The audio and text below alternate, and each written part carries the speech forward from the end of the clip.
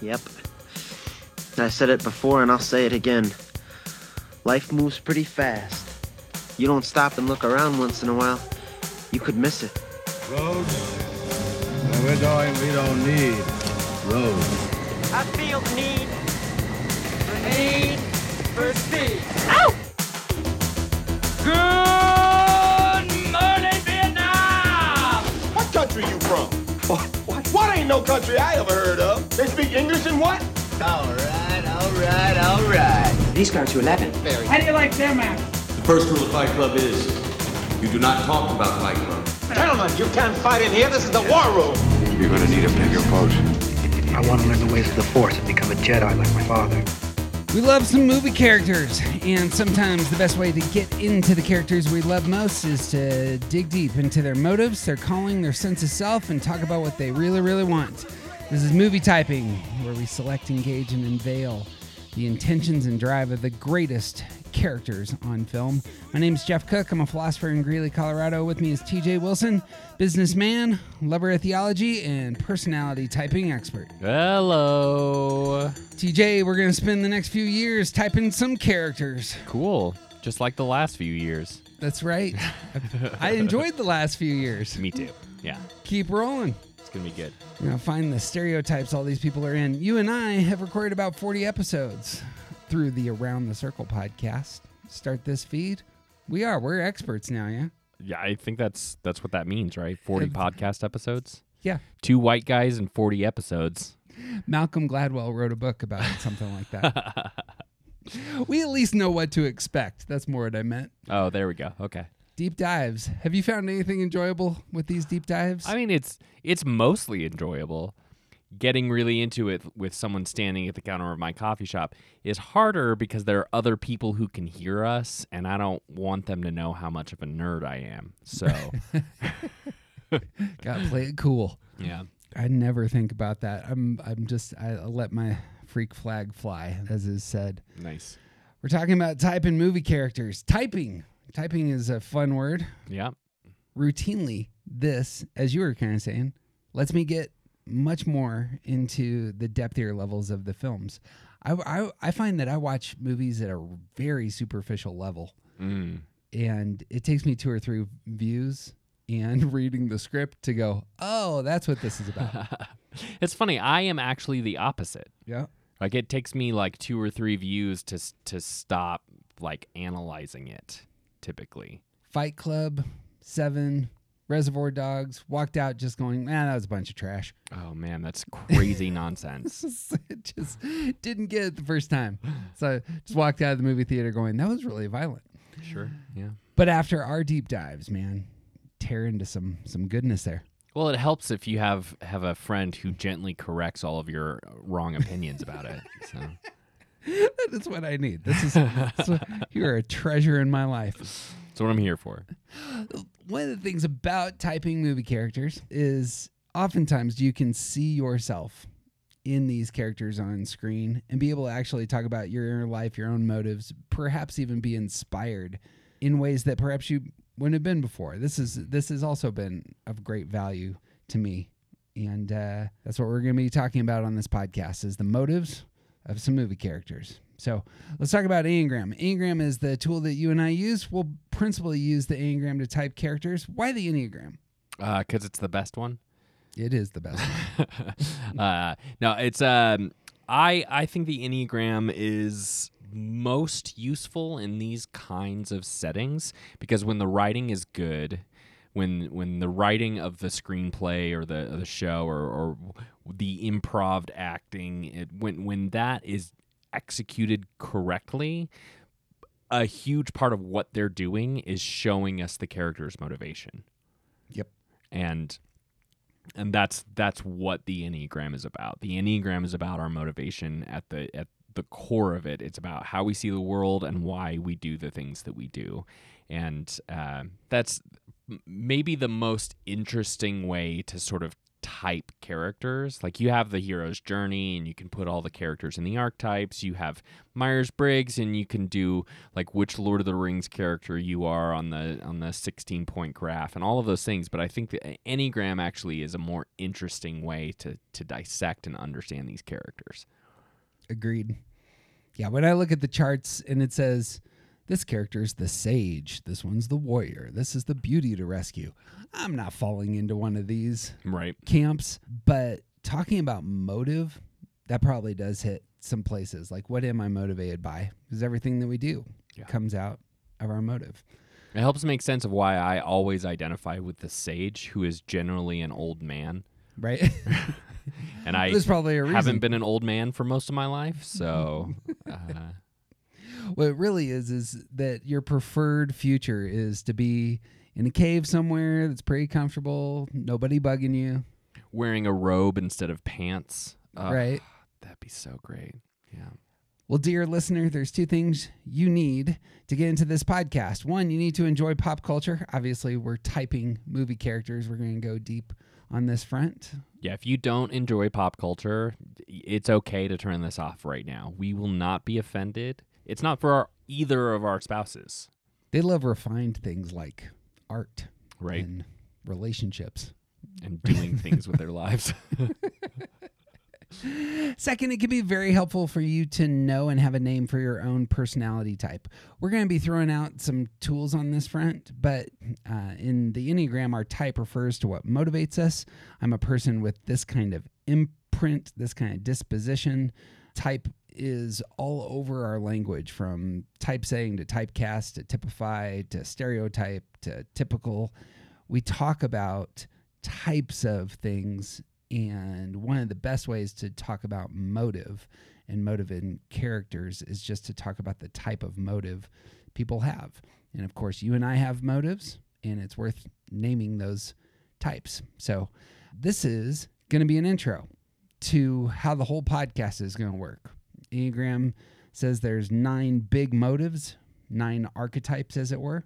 And we're going to talk through those 9 archetypes with some very famous characters just as an intro. This is what this type looks like and this type. And you can kind of jump into the sorts of conversations we're going to be having. So we're going to start with some characters we think are ones. One of the things that Enneagram does is it elevates 9 types and just talks about those types with numbers. So there's 1s, there's 2s, there's 5s, there's 8s, etc. We're going to start with 1s. 1s in Enneagram language are reformers, they're improvers, they're idealists. They guide their actions with a heavy focus on right and wrong. We might look at quotes from Superman or Captain America, these sorts of folks, heavy focus on right and wrong, idealistic about how the world should be. But I would love to start our exploration of 1s with some Star Wars and the fantastic Carrie Fisher, because I think Princess Leia is a stellar, realistic, complex example of an Enneagram 1. I mean, I love Carrie Fisher. Carrie Fisher is a national treasure. Yeah. I was rewatching 30 Rock the other day, and it was there's an episode where she shows up as a comedy writer from the 60s, and she's just this alcoholic, has no job because she sticks to her principles instead of selling out, and it's just hilarious. Help me, Liz Lemon. You're my only hope. She's so funny. One of the things about Star Wars, you've heard of Star Wars. Star Wars, this is the show in space? Yeah, that's the one that I'm talking about. Her first line is dripping with oneness, with idealism, with the right and wrong. Vader shows up, towering over this woman. She starts yelling at him about right and wrong. The Imperial Senate will not sit still for this. When they hear you've attacked a diplomat... She's got right and wrong on her side. This is how the systems work. And Vader actually says to her, "Don't act so surprised, Your Highness. You weren't on any mercy mission this time." He's even saying that she's this idealist going around the galaxy, helping people out, navigating her life according to principle. This is the introduction to this character. You want to talk about 1s and right and wrong? There's a real clear sense of there's an order to things. There's a way that everything should work, and so this idea of right and wrong is deeply embedded in ones, and it's very black and white for a lot of them, and there's this need to be on the correct side. So even deeper than whatever society or whatnot says, the ones have spent time thinking about like what is right, what is wrong, and how do we define those terms so that I know that I'm on the correct side of right and wrong. And then they navigate the world based on these categories. So they always want to be on the correct side, on the right side of how things are going. I mean, it means that someone who is a diplomat for the Senate is going to behave according to the rules, and maybe also be a spy, but she's not lying. She's on a diplomatic mission, and the spy thing that's a side issue for her. She's still following the rules. And then there's this other thing. We're just not going to talk about that part. I imagine the spying comes out of her deep embrace of right and wrong. Oh, it has to. Yeah, absolutely. Just having it both ways here.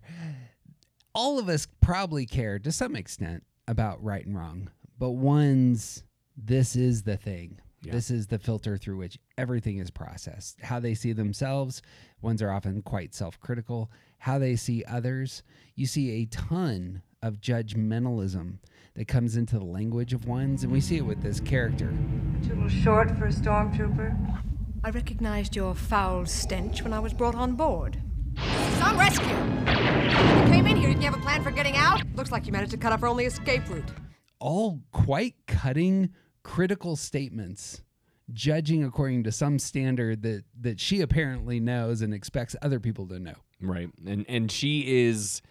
she's an extremely self-possessed woman, and she's willing to say what's on her mind, and it is a lot of really sort of judgmental kind of language. And she's, the sort of the anger that comes with being judgmental is right on the tip for her all the time. Not only grounds her life, but she ends up being kind of a foundational presence for everybody else. Mm-hmm. Like the sequels or don't, she ends up being kind of this rock that a lot of the characters are just grounding themselves on because she's so principled, such a believer in the cause, as it were. Right. Brings us to another archetypical one. One of my favorite movies and displays on film of oneness is Ben Kingsley's Gandhi. Beautiful movie, just gorgeous movie. And a lot of the language that gets into his mouth really highlights the ways ones are in the world. Again, notice the right and wrong language here. If you are a minority of one, the truth is the truth. Despite the best intentions of the best of you, you must, in the nature of things, humiliate us to control us. There are unjust laws as there are unjust men. An eye for an eye only ends up making the whole world blind. There's a scene at the beginning of this movie. It's like a 4-hour movie, but at the beginning of the movie, he's speaking in front of this huge room, and they're trying to figure out how they're going to oppose the deep racism in South Africa. And he speaks and he says, "There is no cause for which I am prepared to kill. Whatever they do to us, we will attack no one, kill no one, but we will not give our fingerprints, not one of us. They will imprison us, they will fine us, they will seize our possessions, but they cannot take away our self-respect if we do not give it to them." Have you been to prison? They beat us and torture us. I say that we I am asking you to fight against their anger, not to provoke it. We will not strike a blow, but we will receive them, and through our pain, we will make them see their injustice, and it will hurt, as all fighting hurts. But we cannot lose. We cannot. They may torture my body, break my bones, even kill me. Then they will have my dead body, not my obedience. you'll notice all the principles here at hand, and we could list 20 other quotes from this movie. Yeah, I think this is Gandhi is a great example of not only do you get judgmentalism with ones, but you also get incredible integrity. Like if they believe it is right, they will stick to that and not deviate from that path. And here's Gandhi, and someone who is trying to overthrow the British Empire, basically, and he is not willing to do it in a way that gives up his integrity, the thing that he believes in the most. He will die for this cause, but he won't kill for it. And I think that it's such a good example of the sort of stick-to-itiveness that ones can possess. One thing that you'll see with a lot of ones, Superman, Captain America, Gandhi, Leia, etc., is they believe in their heart that if they are good, if they're good enough, other people are going to see it, and they're going to desire to be good also. Right. It's like their goodness is somehow going to spill into everybody else if they're just good enough. You see it here. Live as an example, but their reason is not to be an example. It's because they're trying to make the world better, and it has to start with me. Lot of issues for ones about control, though. Mm-hmm. And you see this in Gandhi. Gandhi is fighting for his homeland, for India. He's trying to push out British imperialism. And the way that Gandhi's revolution works, is through nonviolent, aggressive, rehumanizing methods that really seek to provoke. And so there's a handful of great quotes again on this. At one point, describing the revolution, he says, "Is it all over if they arrest you now?" Not if they arrest me or 1,000 or 10,000. It's not only generals who know how to plan campaigns. What if they don't arrest you?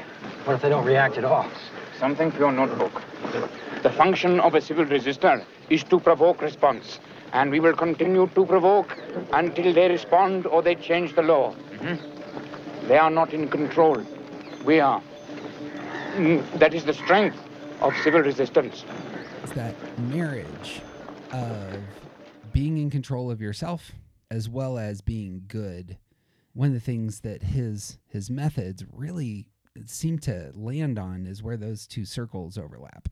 Yeah, I'm struck by someone like Gandhi who inspires change in a huge group of people. And it's easy to try and sort of like lead people. I guess it's not easy.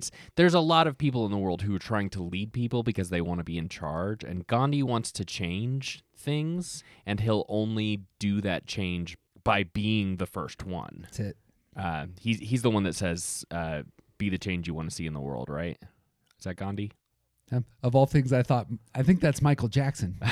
But But Gandhi is not trying to get everyone else to enact this change because he wants to be in charge. He's trying to get everyone else to do the right thing, and it starts with him. Yeah. And he's also completely willing to be the only one if he's the only one who does it. Again, very grounding. Mahatma means great soul. It's got like this paternal element, this is the father of the country going on here. And again, all of that's based on these principles. The movie ends with like kind of a voiceover in Gandhi saying, "When I despair, I remember that the way of truth and love has always won. There may be tyrants and murderers, and for a time they can seem invincible, but in the end they always fail. Think of it, always." And that's again, foundational grounding belief, like commitment to goodness. This is going to win in the end. A lot of the heroes that we really enjoy in film have that disposition. And I think there's a real clear sense of looking to a future that doesn't exist yet, but from the present moment. because ones are going to be hyper focused on what's happening right now in front of them, and there's also this eye toward what could be, and we need to do what we can now in order to get to this sort of hypothetical future, and that is a great way of portraying that it's hope, but it's also a really present focused. The attention is on what we have to do now in order to get to this thing that could be. Yep. I would want to argue that some of the better superhero characters, more popular superhero characters, kind of have this going on, and a lot of the tension in their movies, from Superman to Nolan's Batman to Captain America in his trilogy, the thing they're really wrestling with is their principles. So the Joker is trying to get Batman to break his one rule. Right. Apparently the Batman is committed to these sorts of right and wrong rules. Or Superman has to choose between nuclear weapons in Christopher Reeve's movie. You know, do I save a bunch of people or do I keep a promise? Or in Captain America in the MCU, you see it in the language a lot. So, for example, in Civil War, he's having a conversation with Tony Stark. I don't mean to make things difficult. I know, because you're a very polite person. If I see a situation pointed south, I can't ignore it. Sometimes I wish I could. No, you don't. No, I don't. And Stark, for special emphasis, knows exactly what's going on here and says, Sometimes I want to punch you in your perfect teeth. Because he's such an embodiment of the ideal. Right. And sees himself as like he owns that. Well, and interestingly, Tony, who we'll talk about this later, who is obsessed with image. Mm-hmm. Like the thing that he's upset about is here's someone who is not just the image of perfection, but is the embodiment of the kind of respect and goodness that Tony is sort of aiming for. Yep. Yeah. You'll notice his path. This is one of the reasons Winter Soldier is a brilliant movie, is because it strips away and breaks all the places that Captain America thought this is where you invest, this is what's right and wrong, good and bad. You know, I'm here to fight for, in the words of Superman, I'm here to fight for truth, justice, and the American way. Right. And in Winter Soldier, all of that is sabotaged, and he says, For as long as I can remember, I just wanted to do what was right. I guess I'm not quite sure what that is anymore. And I thought I could throw myself back in and follow orders, serve. It's just not the same. And it's like that's where the tension in the film comes from. Mm-hmm. It's not his abilities, it's not his strength. It's really something internal, and it's about motive, yeah. And it's also about recognizing that it's not as easy to align yourself with good as it was when he started. Yep. Like things have just gotten more complicated, and I know that there were lots of things bad in the 40s. I'm not saying that everything was good and the army was totally worth it, but it was really easy to see this clear delineation between what is good and who is on the good side and what is wrong and who is on the bad side. Yeah. In the 40s, that was easy. And so when he's going through this experience of he aligned himself with this organization that is now completely corrupt, now he has to refigure out where he draws those lines, where he decides what is right and wrong. Because 70 years ago, he did what he was told because that was his orders. It worked because the people were good.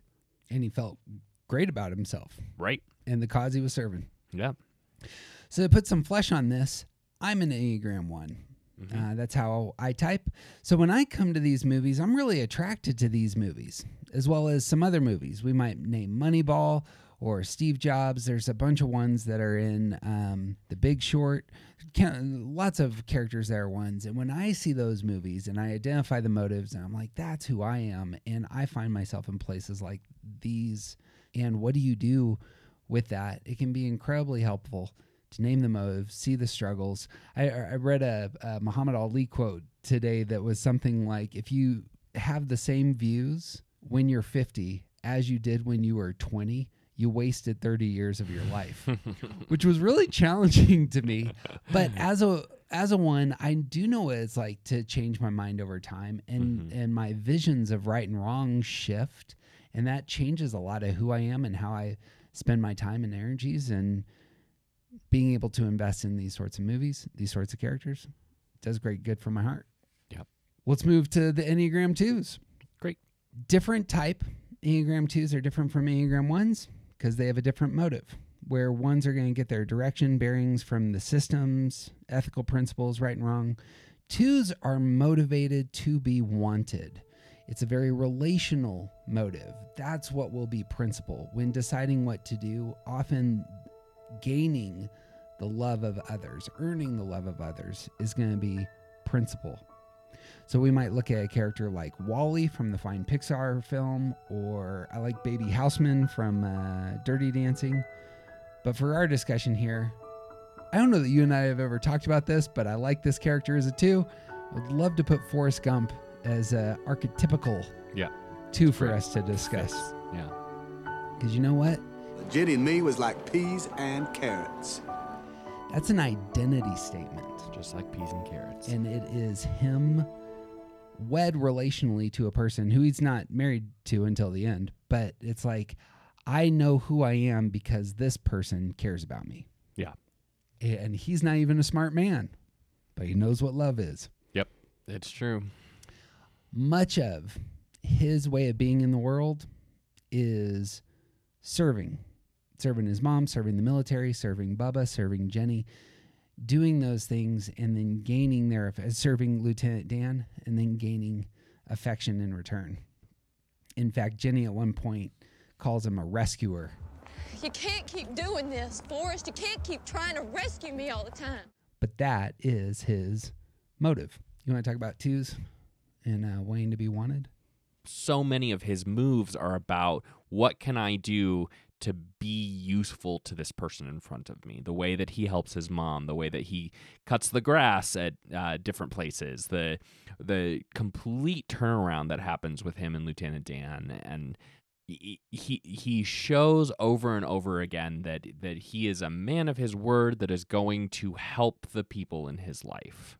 And that is how he navigates the world. And I think this is such a good example of 2-ness, because they are defining themselves by their relationships.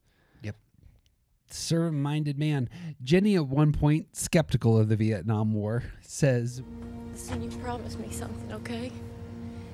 Just, if you're ever in trouble, don't try to be brave. You just run, okay? He interprets that to mean you run into the middle of battle to save 5 men and win the Congressional Medal of Honor. This is right.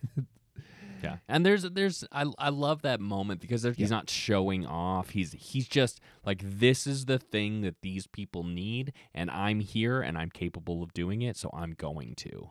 And no thought for himself or his own safety in that. He's there to serve someone else. Last little monologue at Jenny's gravesite. He says, You died on a Saturday morning. I had you placed here under a tree. And I had that house of your father bulldozed to the ground. Little Forrest is doing just fine. About to start school again soon. I make his breakfast, lunch, and dinner every day. I make sure he combs his hair, brushes his teeth every day. And he goes on, and he ends with, I miss you, Jenny.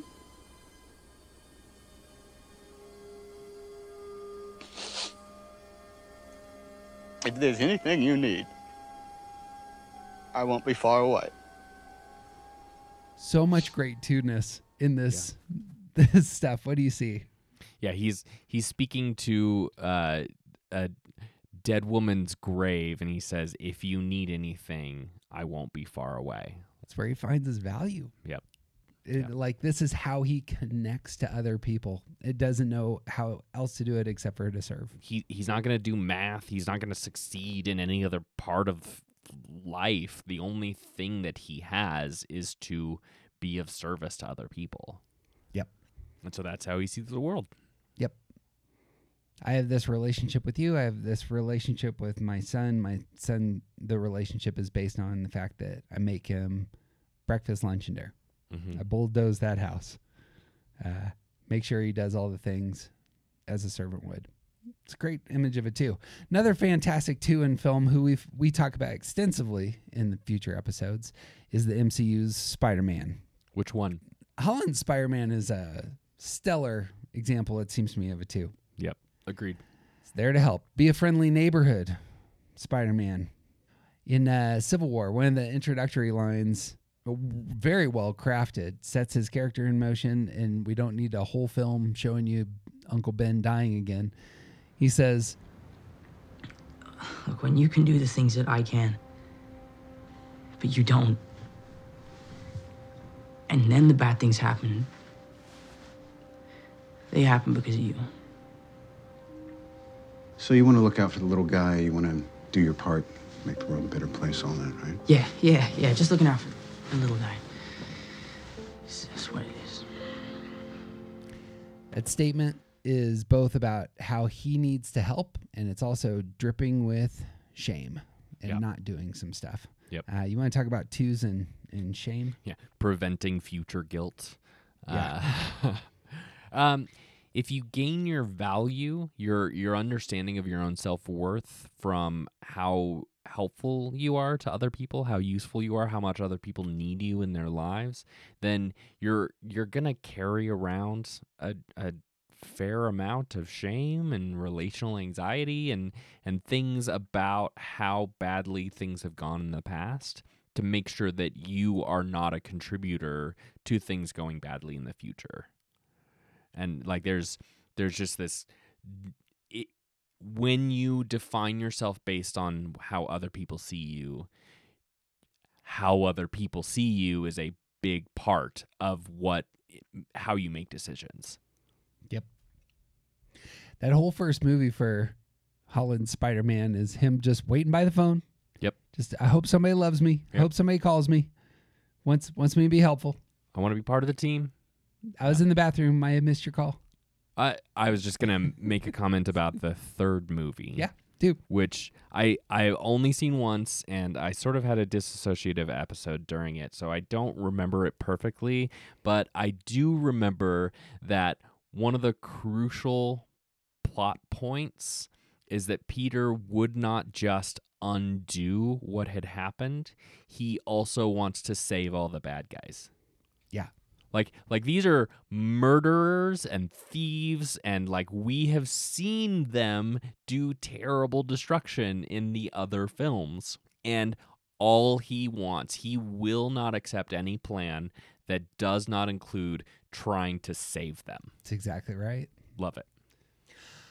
Final character worth elevating. We come back to this character frequently because this is a great spin on twos, because twos may come across as the helper, the lover, the one, like this self-giving person. Clearly they're a saint on a hill. And we like to bring up Vito Corleone on these fronts, who has this motive and doesn't always make all the best choices. Yeah.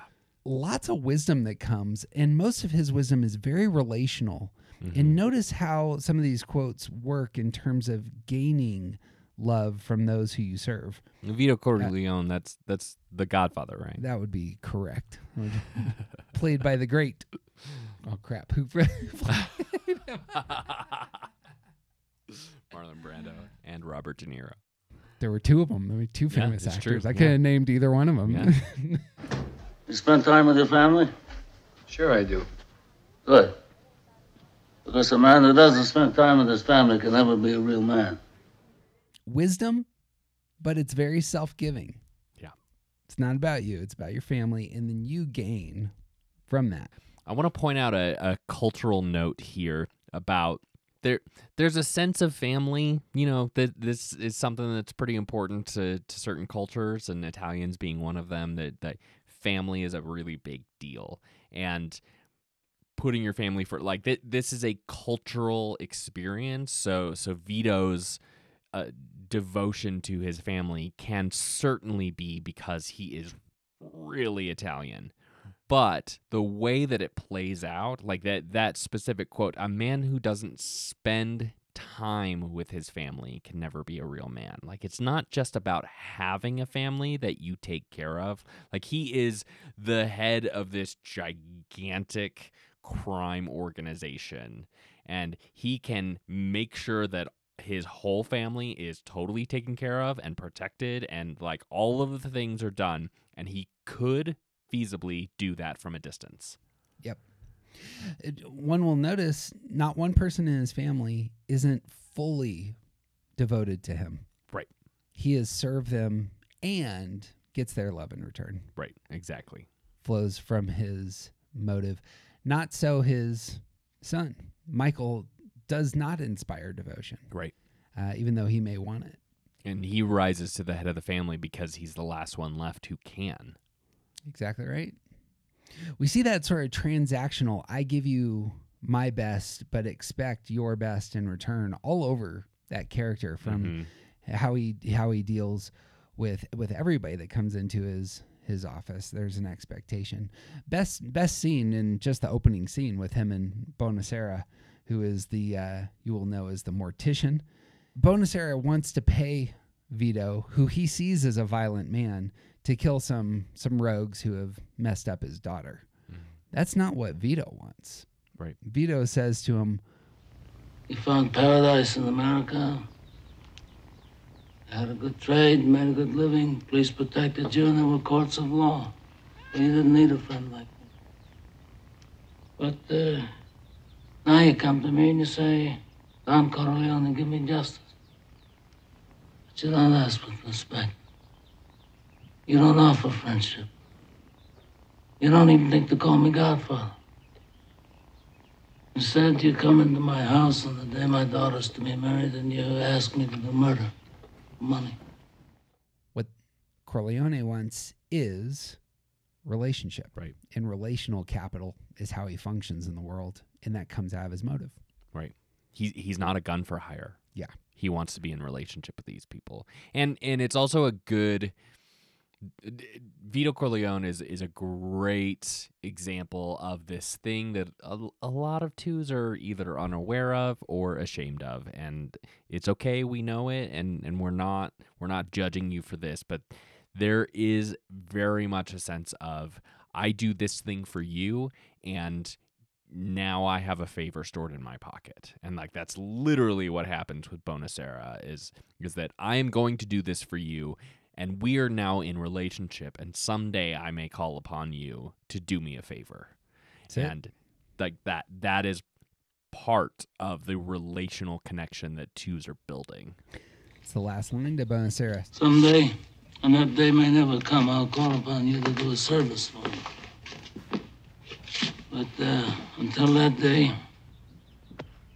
accept this justice as a gift on my daughter's wedding day." Grazie. Great. Adios, Bonacera. Yeah. Relational capital. Last word on twos? I have nothing to add. Stock threes. So where ones are motivated to be good and twos want to be wanted, threes want to be seen as successful. Yeah. Again, they may want to be wanted. They have right and wrong as guiding powers, but principle, motive, the thing that energizes threes is that they want to appear successful to others. So lots of great threes on film. We might mention people like Lando Calrissian from Star Wars or Effie Trinket from The Hunger Games. For us, already mentioned earlier, the quintessential three is Tony Stark. It's just he's Robert Downey Jr. as Tony Stark is the greatest like billboard for threeness that I have ever seen. I love it so much. TJ, you take that suit off, Tony. What is he?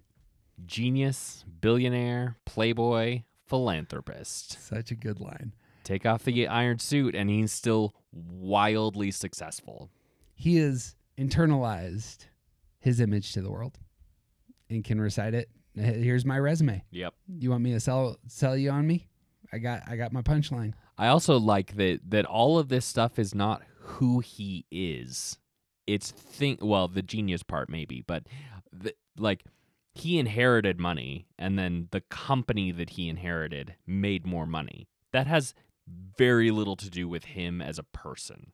The playboy philanthropist thing, all of that, the image that he is projecting is not about who he is on the inside. Yeah. Which I think is a great point to note about Threes. Has no interest in telling you the negatives. Right. So let me spin my image as positively and compellingly as possible. Right. And he's really good at it. Yeah. He's super good at it. At the beginning of Iron Man 3, he says, I'm Tony Stark. I build neat stuff. Got a great girl, and I occasionally save the world. Little braggadocious there. You can take away my house, all my tricks and toys. One thing you can't take away, I am Iron Man. Identity. Yep. And it comes across as a brag. Yeah. But it's also the case that you're like, okay, I'm in. Yep. Let me see more of this guy. All right. In the Age of Ultron, he's surrounded by the other Avengers, and he says, Anybody remember when I carried a nuke through a wormhole? No, it's never come up. Save New York? Never heard that. Recall that? Yeah. that exchange cracks me up. Yeah. Even his best friend is like, yeah, we know you're awesome, and you tell us about it all the time. And you see it not in specific language, but just through the images at the beginning of Iron Man 2.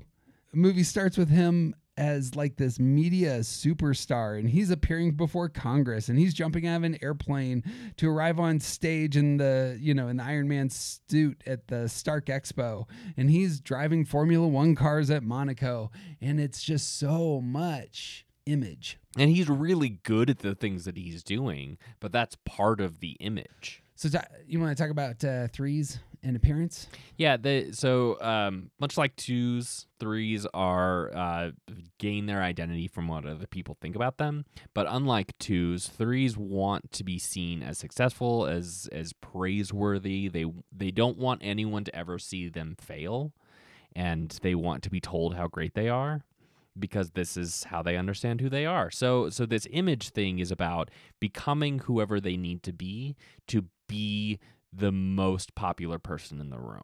And Tony, having the world as his stage, he does what it takes when presented to him to make sure that he is the most noticed person in the room. I love that when they're first building the suit and they use a gold alloy, and he's talking with Jarvis, and it's the gold is ostentatious. So the thing that they change it to is hot red, throw some hot red in there. Right. And Jarvis is like, yes, that should help you keep a low profile.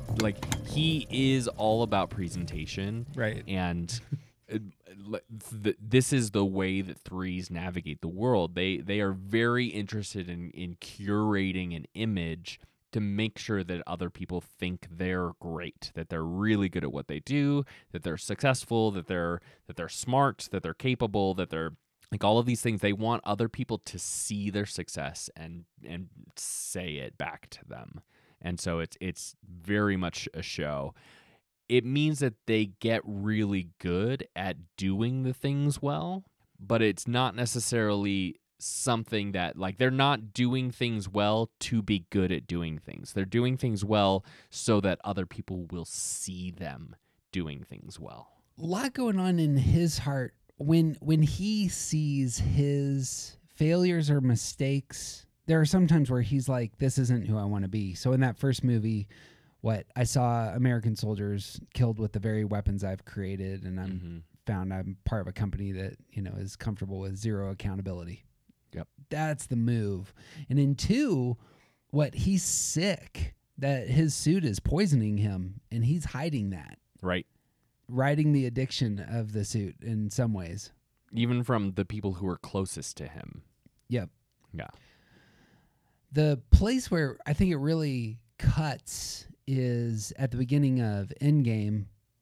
he has a failure in his mind that he can't spin out of. Right. And it's he lost a kid. And he feels like it's entirely his fault. And that's what he says to Steve Rogers when he arrives back home. Right. Right? And then he gets mad.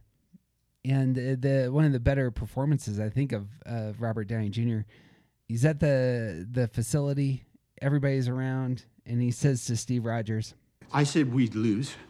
You said, we'll do that together, too. And guess what, Cap? We lost. And you weren't there. But that's what we do, right? Our best work after the fact. What are the Avengers? We're the Avengers, not the pre-Vengers. Okay. Right? You made your point. Just sit down, okay? Lots of language of failure. Mm-hmm. Lots of immediate turning to almost reframing and trying to move away. But he's in a broken spot there, yeah? Yeah. And part of the reframing that I see happening here is the, like, almost like it's someone else's fault. It's the system's fault. Like, he can't deal with his own failure so significantly. And by the way, he failed in a situation where literally everyone else who tried failed, and against one of the most powerful beings in the universe. And, like, nobody is looking that and going, come on, Tony, why didn't you beat Thanos? Right. Like, everyone failed. Everyone lost. And that's one of the things that Cap says to him is that, like, we all lost everything. And he sees this moment where it's like starts pointing blame because he can't reframe his failure, so he's gonna share it with everyone. It's like, you said that we do this together and you weren't there and we lost. The system is set up in such a way that, like, we're not actually able to prevent massive problems. We're the ones who come and clean up the mess afterward. Yeah. Like that's his reframe. Is that, like, it's not my fault, it's the system's fault. It's your fault, it's whatever else. So much of that character, and we go into this in our MCU deep dive, so much of that character ends up being about finding their heart, really getting in touch with their own feelings, their connection to their father, to their lover, to their responsibilities for the world. Lots to like about that character as a 3. Mm-hmm.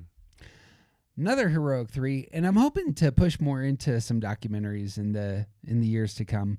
When recently 2 big documentaries came out in someone who I think is a quintessential 3, and that's Muhammad Ali. Mm-hmm. Muhammad Ali is a fantastic on the world stage display of a 3. You will see the Tony Starkness in Muhammad Ali of I am the greatest. Mm-hmm. You know, just that self-promotion is all over this man, doing some heavy lifting. Just to run down a handful of quotes. Before facing the heavyweight champion of the world when he was young, it would have been Sonny Liston. It's like this just enormous man. I saw Sonny Liston a few days ago, Cash. Ain't he ugly? He's too ugly to be the world champ. The world champ should be pretty like me. The self-promotion, the elevation of self on the stage. And the image of a winner. Yes. Like, the image of a winner is really important. It shouldn't be him. It doesn't matter how well he fights. The winner is supposed to be attractive. This is Cassius Marcellus Clay. He's young. He's handsome. They know it. After beating Liston, which he does decisively, he's just yelling. He's so hyped up, and he's yelling. I'm the greatest thing that ever lived. I don't have a mark on my face, and I upset Sonny Liston, and I just turned 22 years old. I must be the greatest. I told the world, I am the king of the world. Hold it. I'm pretty. Hold it, you're not that pretty. I'm a bad man. Wait. I shook up the world. I shook up the world. I shook up the world. I want you to see who I am, and he's announcing it aggressively. Yeah. His journey is real interesting because in some sense, there's a handful of failures and a handful of things that he's not necessarily able to spin the way that he might like to. Right. He is a devout Muslim, as you know, and being part of the Black Muslims ends up being a challenge. Like, how do I elevate this in the way that I want it to be elevated for myself, for my community, for the world at large. That becomes a thing. He ends up having his titles stripped from him because he won't serve in Vietnam. And somebody else takes the titles, and Joe Frazier takes the titles. And it sets up like 2 or 3 years later, they get to have the first fight between two undefeated heavyweight champions of the world. And he goes into that. He's been waiting 3 years, and he loses that first fight. And how he wrestles with that loss on a very public stage. Real interesting. Sure.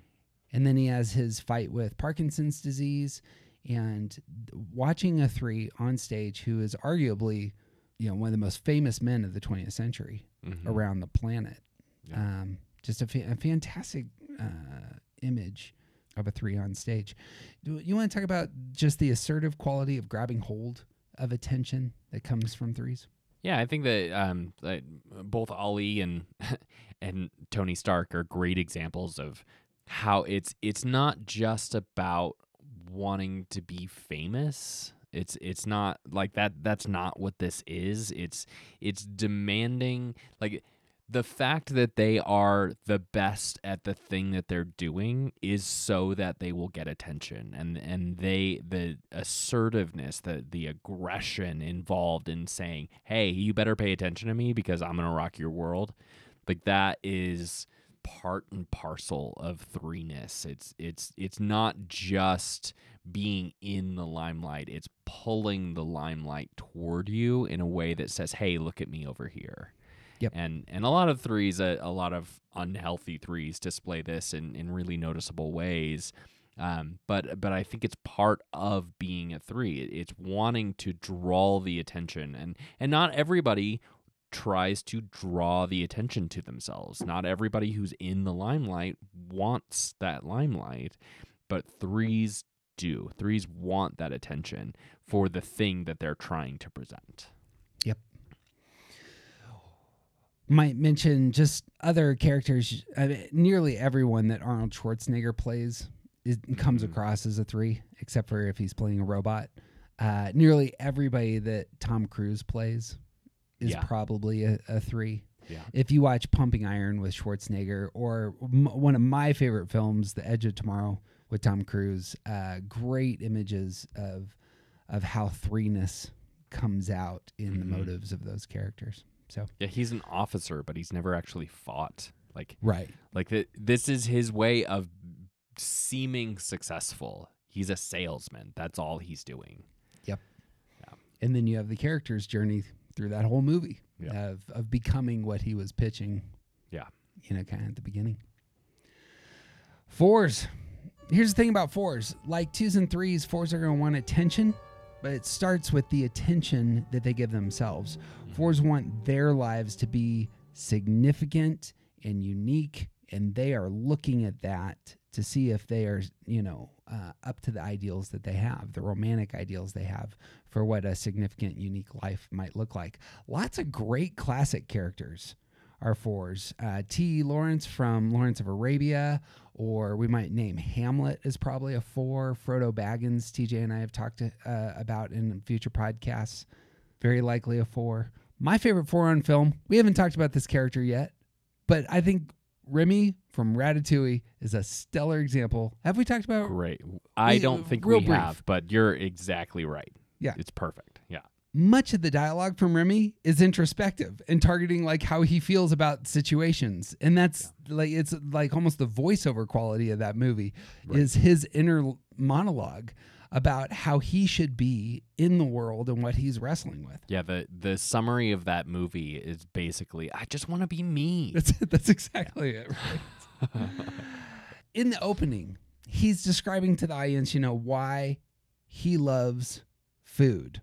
And he's watching Gusteau, and Gusteau's on TV, and Gusteau says, how can I describe it? Good food is like music you can taste, color you can smell. There is excellence all around you. You need only be aware to stop and savor it. And then there's a scene, the artist black in the background, and all you see is Remy, and he's going to pick up a strawberry, and some cheese. Oh, Gusteau was right. Oh, yeah. Oh, amazing. Each flavor was totally unique. But combine one flavor with another, and something new was created. And we are seeing the internal experience that Remy is having, both the artistic experience, as he was saying, like a totally unique flavor and experience. That is the target because it's filled with significance, and that's his motive. Yeah. And it's diving into a level of seeing reality that not everyone is interested or capable in diving into. Yep. We see this with his brother. Mm-hmm. What have you got there? You found cheese? And not just any cheese, Tome de Chèvre de Pays! Well, throw it on the pile, I guess, and then we'll, We don't want to throw this in with the garbage. This is special. This is special. Yep.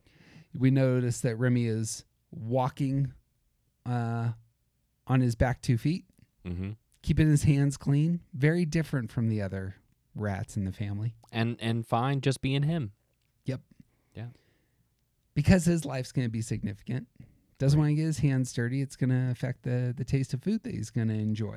Right. High value of authenticity. When he's entrapped, he's in a cage, having a conversation with the imaginary Gusteau in his mind.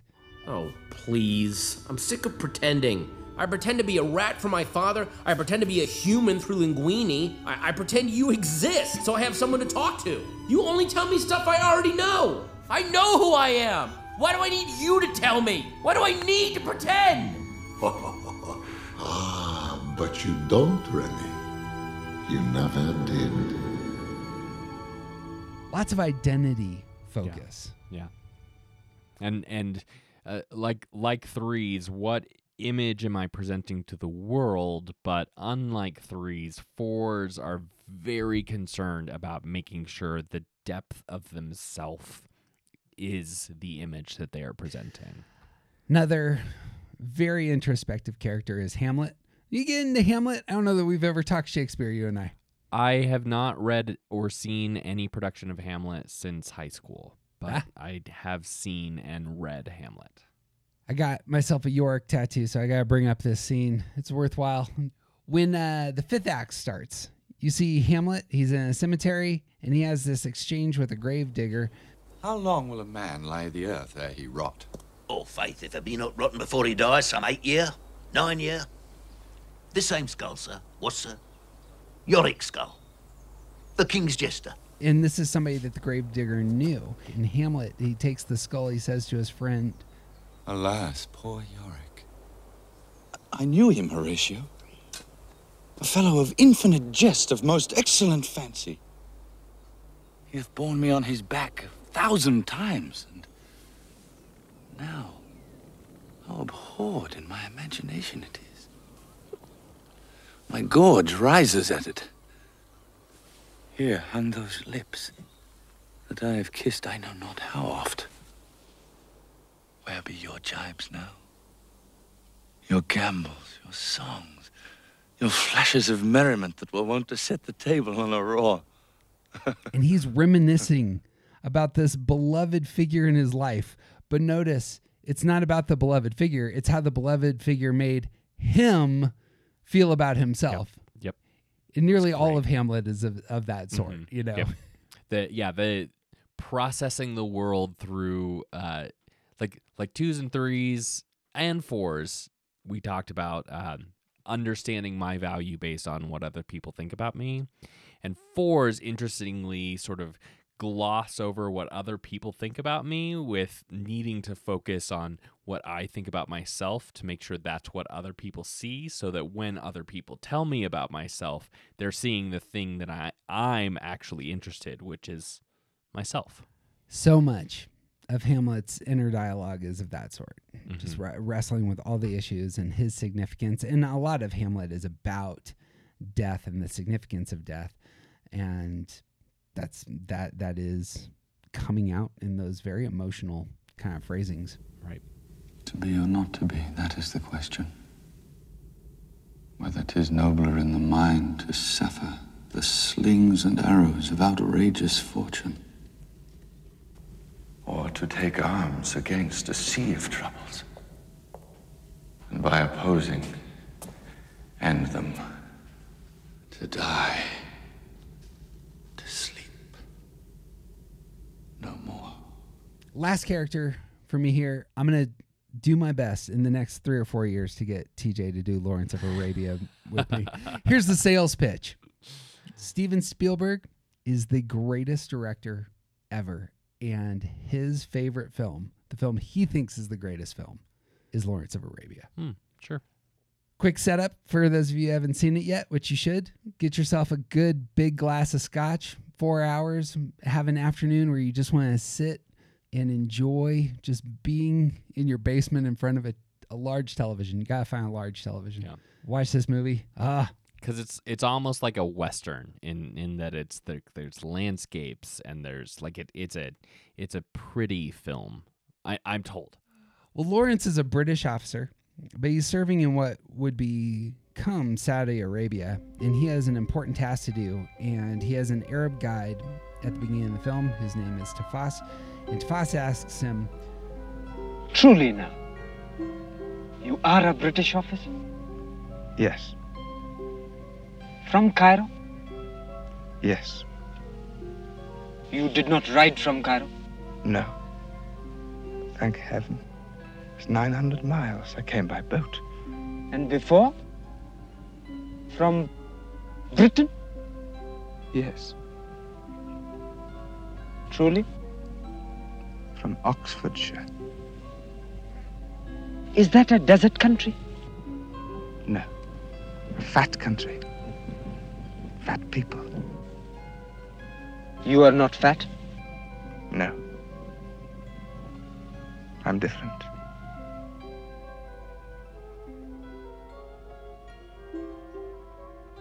fat people. You are not fat. No, I'm different. Love this scene and line, and this is the foreignness coming out. Yeah. He comes from a green island in the north, and Right. he finds himself in a desert. Yeah. Fighting during World War I in a space that isn't even on the radar really for England. Right. And this single man reshapes the world because of his activities during World War I. Anyway, anything we're saying there in that? Yeah, it's just funny how he's like the way that he answers these questions is funny to me. Like you didn't ride from Cairo? No, of course not, because that's 900 miles.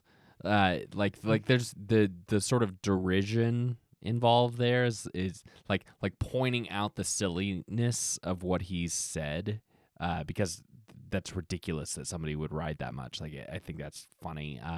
And when he asked from Britain, he tells this guy who probably doesn't know very much about Britain exactly where he's from in Britain. Right. I don't know that much about Britain, but I probably know more than someone in World War I who lives in, where are they? Saudi Arabia? Yeah. Yeah, they're in what would become Saudi Arabia. Yeah. I don't even know what Oxfordshire is. Right. And then the way that he answers about, like, he talks about Britain is like, these are people who are not living a good life, who are not being true to themselves or whatever. Like, they're bad for whatever reason, and I'm different. Yeah. It's the overindulgence that he is disgusted by because they're fat people, and I want to be set apart from that. Even though I'm from Oxfordshire, which I think you're right, it houses the oldest university in the world. It's distinct. It actually is significant. Right. He can hold it up. Here's something beautiful, but the people there, they're different from me. Yeah. And even the self-understanding, I'm different. Right. You'll notice the inward journey. And so much of a Lawrence of Arabia is of that sort. It's this epic. It is the quintessential epic of a man traveling the world, and yet the real traveling that takes place in the movie is internally. Right. Bang. This is a good place to break this in half, I think. Half-ish, yeah. Yeah, half-ish. Yeah. An intro in 4 types. Half of 9. We'll hit 5 next time. Yeah. Perfect. 3 quick things. We're going to be releasing new episodes about once a month or so. You can find all the links to all of our stuff at aroundthecircle.org. Our other podcast is called the Around the Circle Podcast. Or if you don't know your type yet, you want to see some of our basic stuff, we have another podcast feed called Start Here, which is worth hitting, or you can just hit that typing test that's going to come after these first 2 introductory episodes. Yeah, I'd say it's doable, but it is not at all a good idea to try and type yourself from the way that we talk about the movies. It can be helpful, but it's not a good idea to rely solely on it. There are lots of other opportunities for you to do the surveys and like self-assess about what your type is. But if you don't know, I'd say go figure that out. Don't just listen to these pop culture things. And good news, we got the tools. Yep. Start Here podcast, Around the Circle podcast. Both these are tools for talking depthily about each of the types. And of course, if you like this podcast, give us some stars or a review on the iTunes. That's always appreciated. And that's what I got. You got anything else, TJ? I got nothing, man. It's TJ Wilson. It's officially awesome. I'm Jeff Cook. Who you aren't isn't interesting. We'll see you next time. Get to the chopper! I drink your milkshake. I could have been a contender. Fasten your seatbelts. It's going to be a bumpy night. To infinity and beyond! Why so serious? I am serious. And don't call me Shirley.